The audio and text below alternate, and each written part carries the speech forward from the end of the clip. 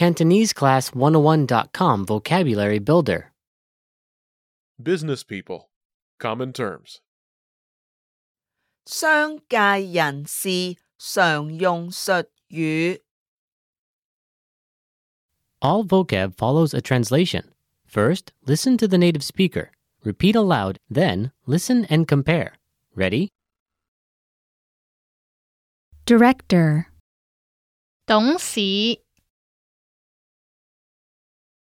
董事， employee, 員工，員工， secretary, 秘書，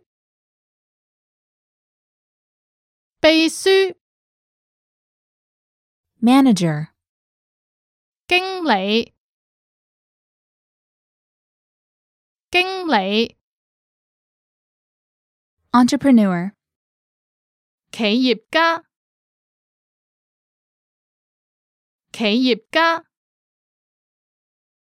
executive, 高級職員，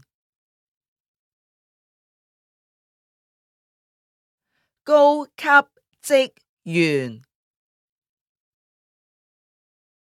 general manager, 總經理，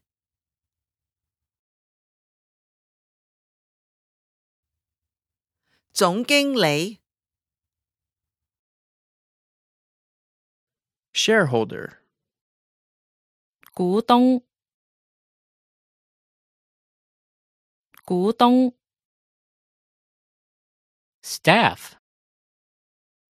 工作人員，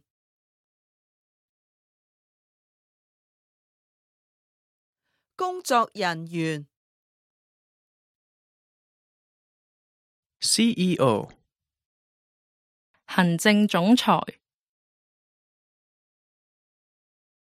行政總裁。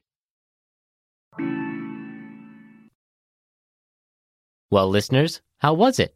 Did you learn something new? Please leave us a comment at CantoneseClass101.com. And we'll see you next time.